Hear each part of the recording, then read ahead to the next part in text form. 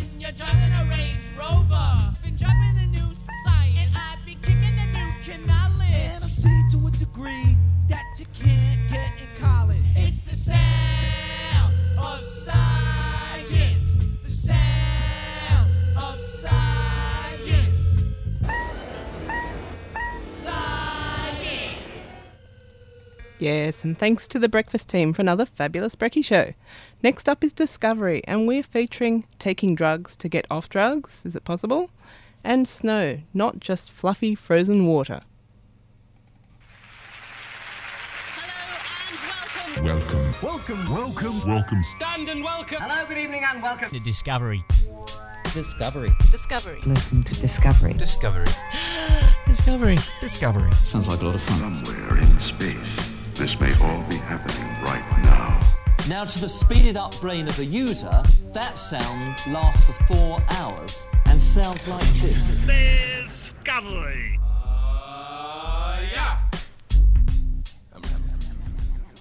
Yes, and hello and welcome to Discovery, the National Science Radio Show. I'm Marion Carruthers, and on this edition we'll feature, is it possible to take a drug to get off heroin? Some remarkable claims, and all about the fun stuff, snow. But first up, here's the news with Ian Wolfe.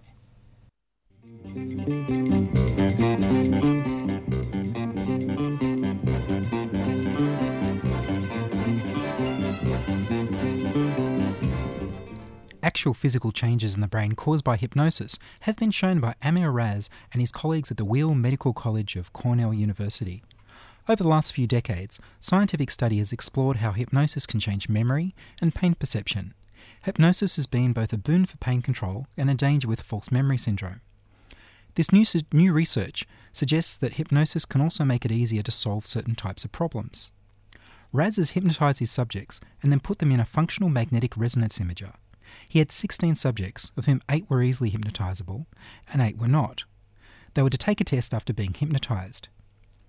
The volunteers were hypnotised for 25 minutes and told that when they later heard a cue, such as a coughing sound, they would see the printed word as gibberish and only be able to focus on the ink. Researchers then brought them out of their trance state and 10 minutes later asked them to take the Stroop test while in a brain scanner. The Stroop test has subjects name the colour of the ink of letters that spell out different colours, so that blue might be spelled out in red ink. This kind of problem is known as a cognitive conflict and makes your brain work harder. Your brain has to use the anterior cingulate cortex to monitor the conflict and plan for your future actions, as well as call on the visual areas and memory to identify the colour. It takes extra time. Other researchers have previously suggested that the anterior cingulate cortex is the part of the brain that's affected by hypnosis. In the test, the easily hypnotisable individuals had better accuracy and quicker reaction times compared to the volunteers who were less responsive to hypnosis, and their brain scans showed reduced activity in the visual areas and the anterior cingulate cortex. This gives a lot of support to those who have faced scepticism for years over the reality of hypnosis as an altered brain state, and not just some game played by a hypnotist and a subject who just pretends to be hypnotised. Amir Raz says, words can form suggestions, and suggestions can have very, very strong effects on neurological activity. Italian ethnobotanist Giorgio Samarin has solved the puzzle of why lettuce sap has been used in ancient Rome to dampen sexual desire and in ancient Egypt to inflame sexual desire. In ancient Greece and Rome, the milky sap from lettuce has been used as a sedative and painkiller. In the 1st century AD, the Roman army used it to drive out sexual dreams of soldiers.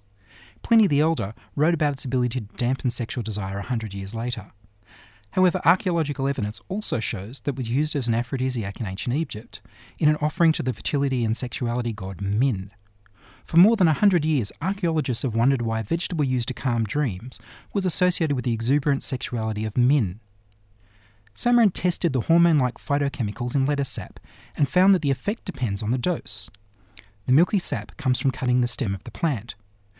A small dose of 1 gram of lettuce sap causes the calming and painkilling effects to appear, because the presence of lactocin and lactocopricin.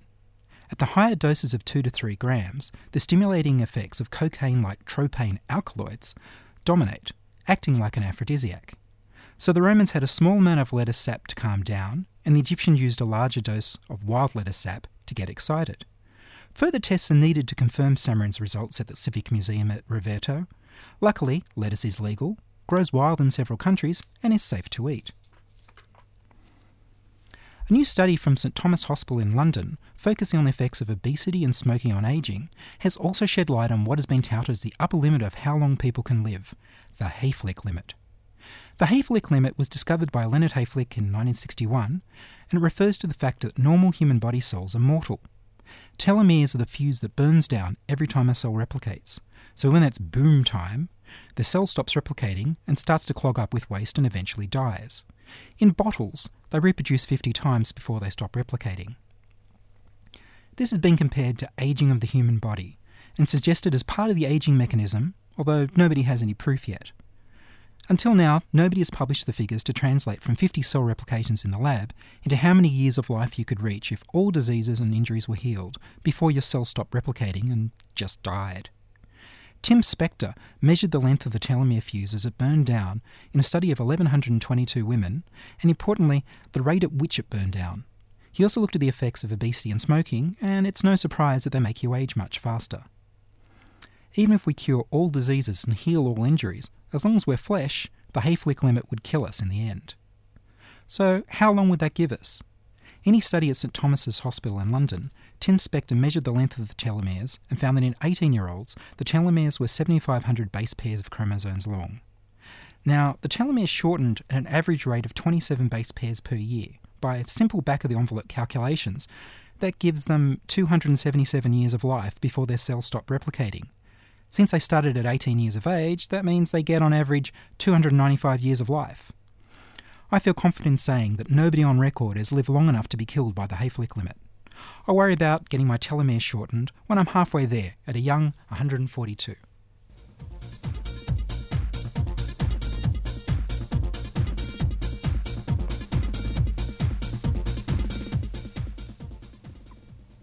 Thanks to Ian Wolfe.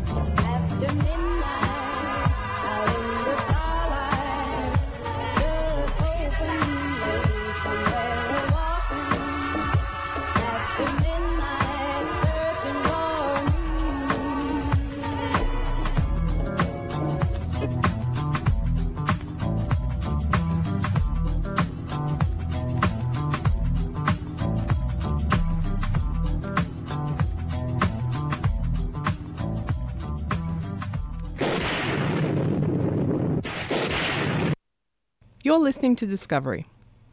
For hundreds of years, the Bwiti people from the African countries of Gabon and Cameroon have performed coming-of-age religious ceremonies where the participants eat the roots of a local shrub in order to induce visions and make contact with their ancestors. The African shrub may also hold the secret to curing the neurological disease of drug addiction. Jackie Hayes reports. In 1962, in New York, a 19-year-old heroin addict named Howard Lotsof obtained a drug called Ibogaine from a black market chemist. It was a purified chemical from the roots of a West African shrub and claimed a 36-hour trip. Lotsof gave this drug to 19 other people, of whom 7 were heroin addicts.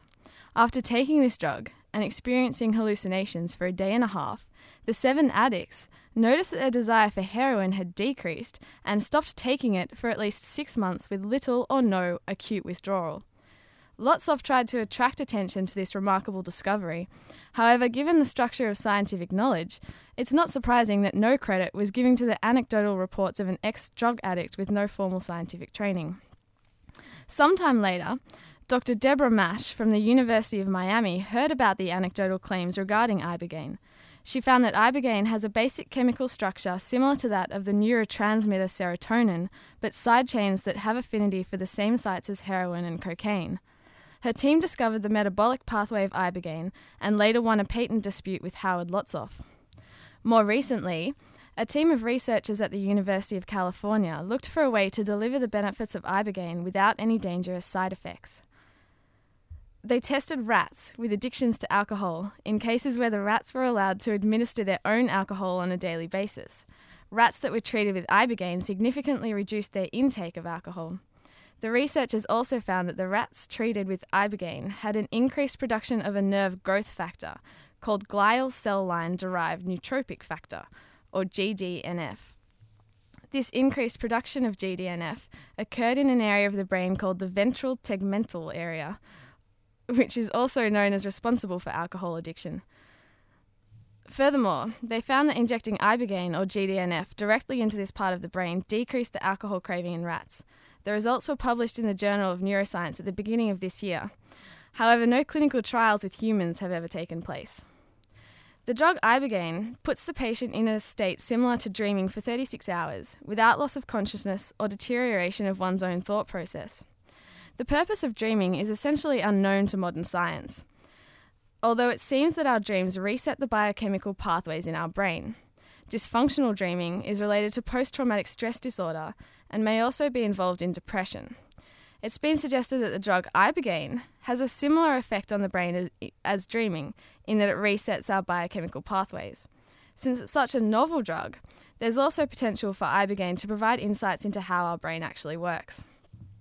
More generally, there has been a revived interest in hallucinogenic drugs playing a role in fighting addictions.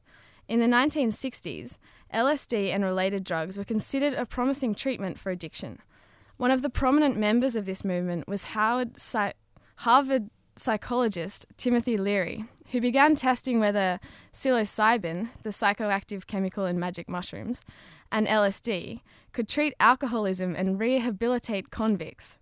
Unfortunately, Leary started claiming that psychedelic drugs were the road to spiritual enlightenment, which helped trigger a backlash against the growing popularity of LSD. And by the late 1960s, psychedelic drugs were being outlawed in many developed countries around the world. This also meant that clinical research was halted.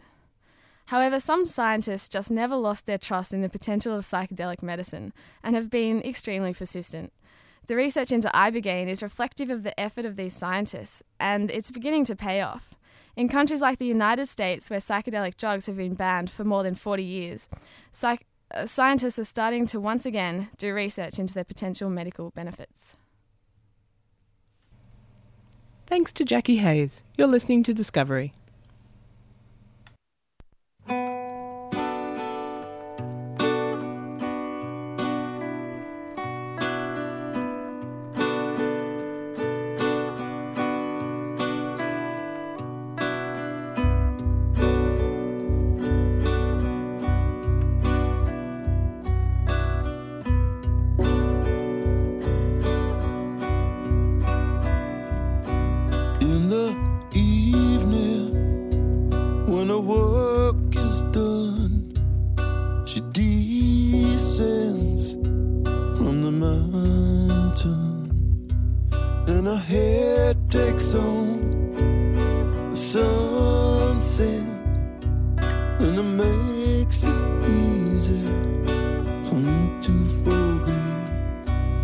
Speaks a different different language.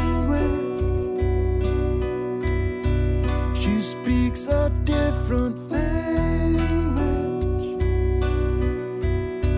but I seem to understand. So we stumble over hours. What was spoken remains unheard, 'cause her eyes say more than a breath could give her. What I'm giving seems to be never enough. She speaks a different language. She speaks a different language. She speaks a different language, but I seem to understand. Somehow I understand.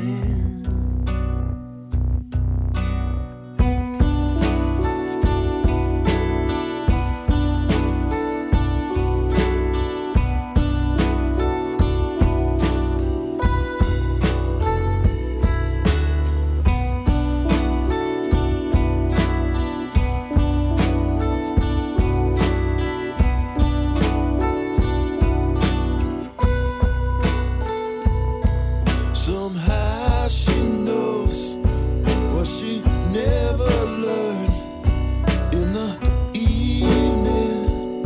I wait for her return, 'cause I weaken without her touch.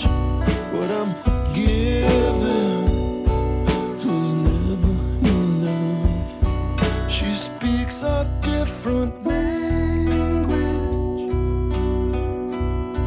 She speaks a different language. She speaks a different language, but I seem to understand. Somehow I understand, but I seem to understand. Somehow I understand.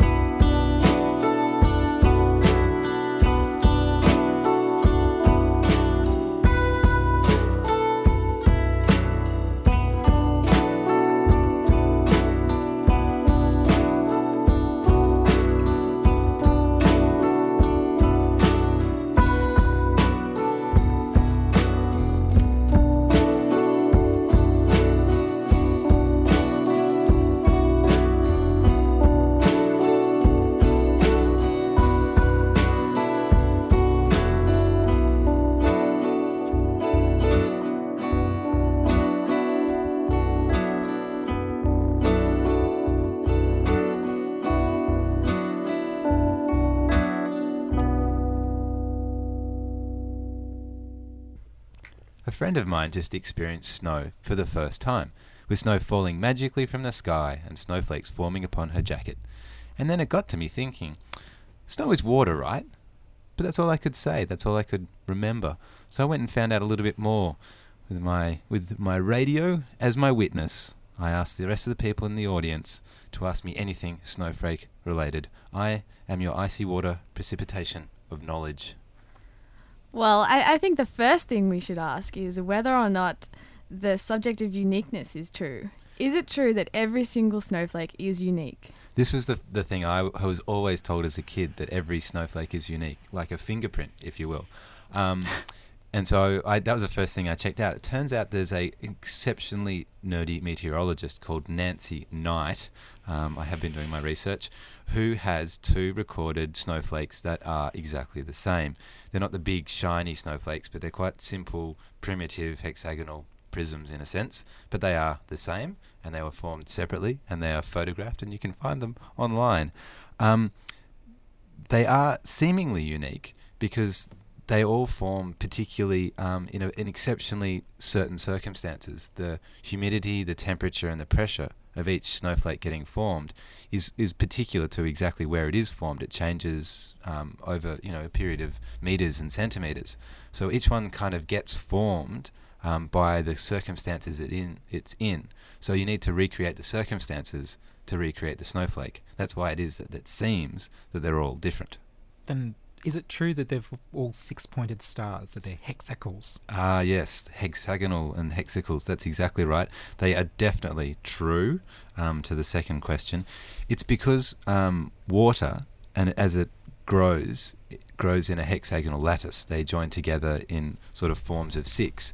Now, when you look at one, it kind of does look like a star. It's got points and it's got a centre.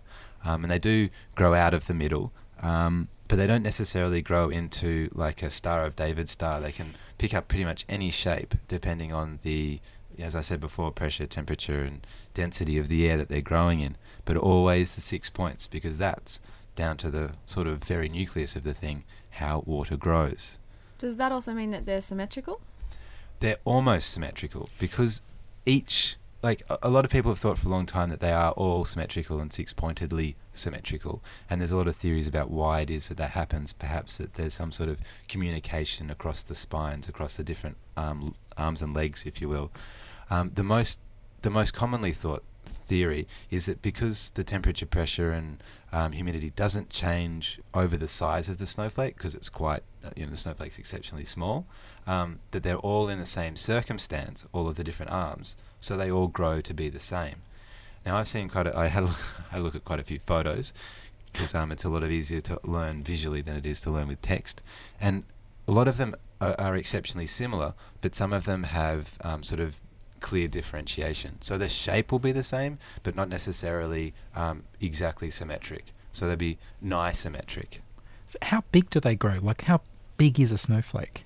A snowflake's pretty small. I'm trying to think. I'm not sure what the biggest snowflake is, but a lot of them are imperceptible. So snow in itself is in a sense frozen water. It's about 10 times less dense than water. So if you get a millimetre of rain, that's equivalent to being a centimetre of snow.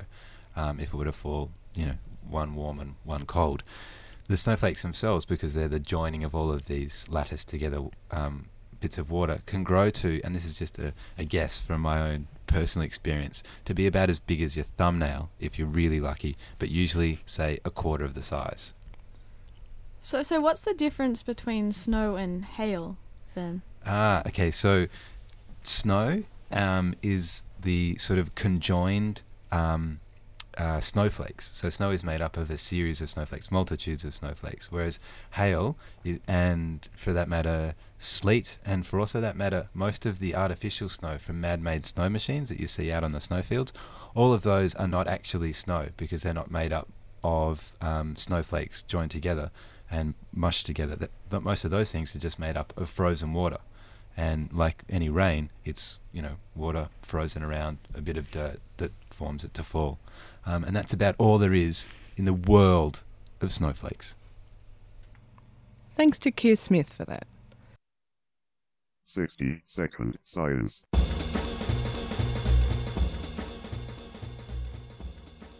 Ever wonder why lemons are so sour? Maybe they're just unhappy with their life, or it might be for a much more important reason. Lemon juice could well be a missing link in the world's fight against AIDS. Professor Roger Short from the University of Melbourne has found that common lemon juice mixed with water kills over 90% of sperm carrying HIV, as well as many other sexually transmitted diseases. An announcement about the first human trials of the lemon juice treatment was made by officials in Bangkok at an international AIDS conference meeting to discuss the rising HIV infection rate in the Asia-Pacific region. This breakthrough is welcome news in light of a recent rise in HIV infections. For example, in Victoria, incidents of HIV are up from 160 a year in the late 90s to 216 a year in 2000. If these new human trials prove a success, the days of 5-year-olds running lemonade stands on street corners could well be back in, with a new and very unlikely customer base. 60-second science. Ben Webb from St Andrew's Cathedral School. 60 Second Science is brought to you by high school students enrolled in the University of Sydney's course Problem Solving and Communication in Science. Oh, never. Lie on.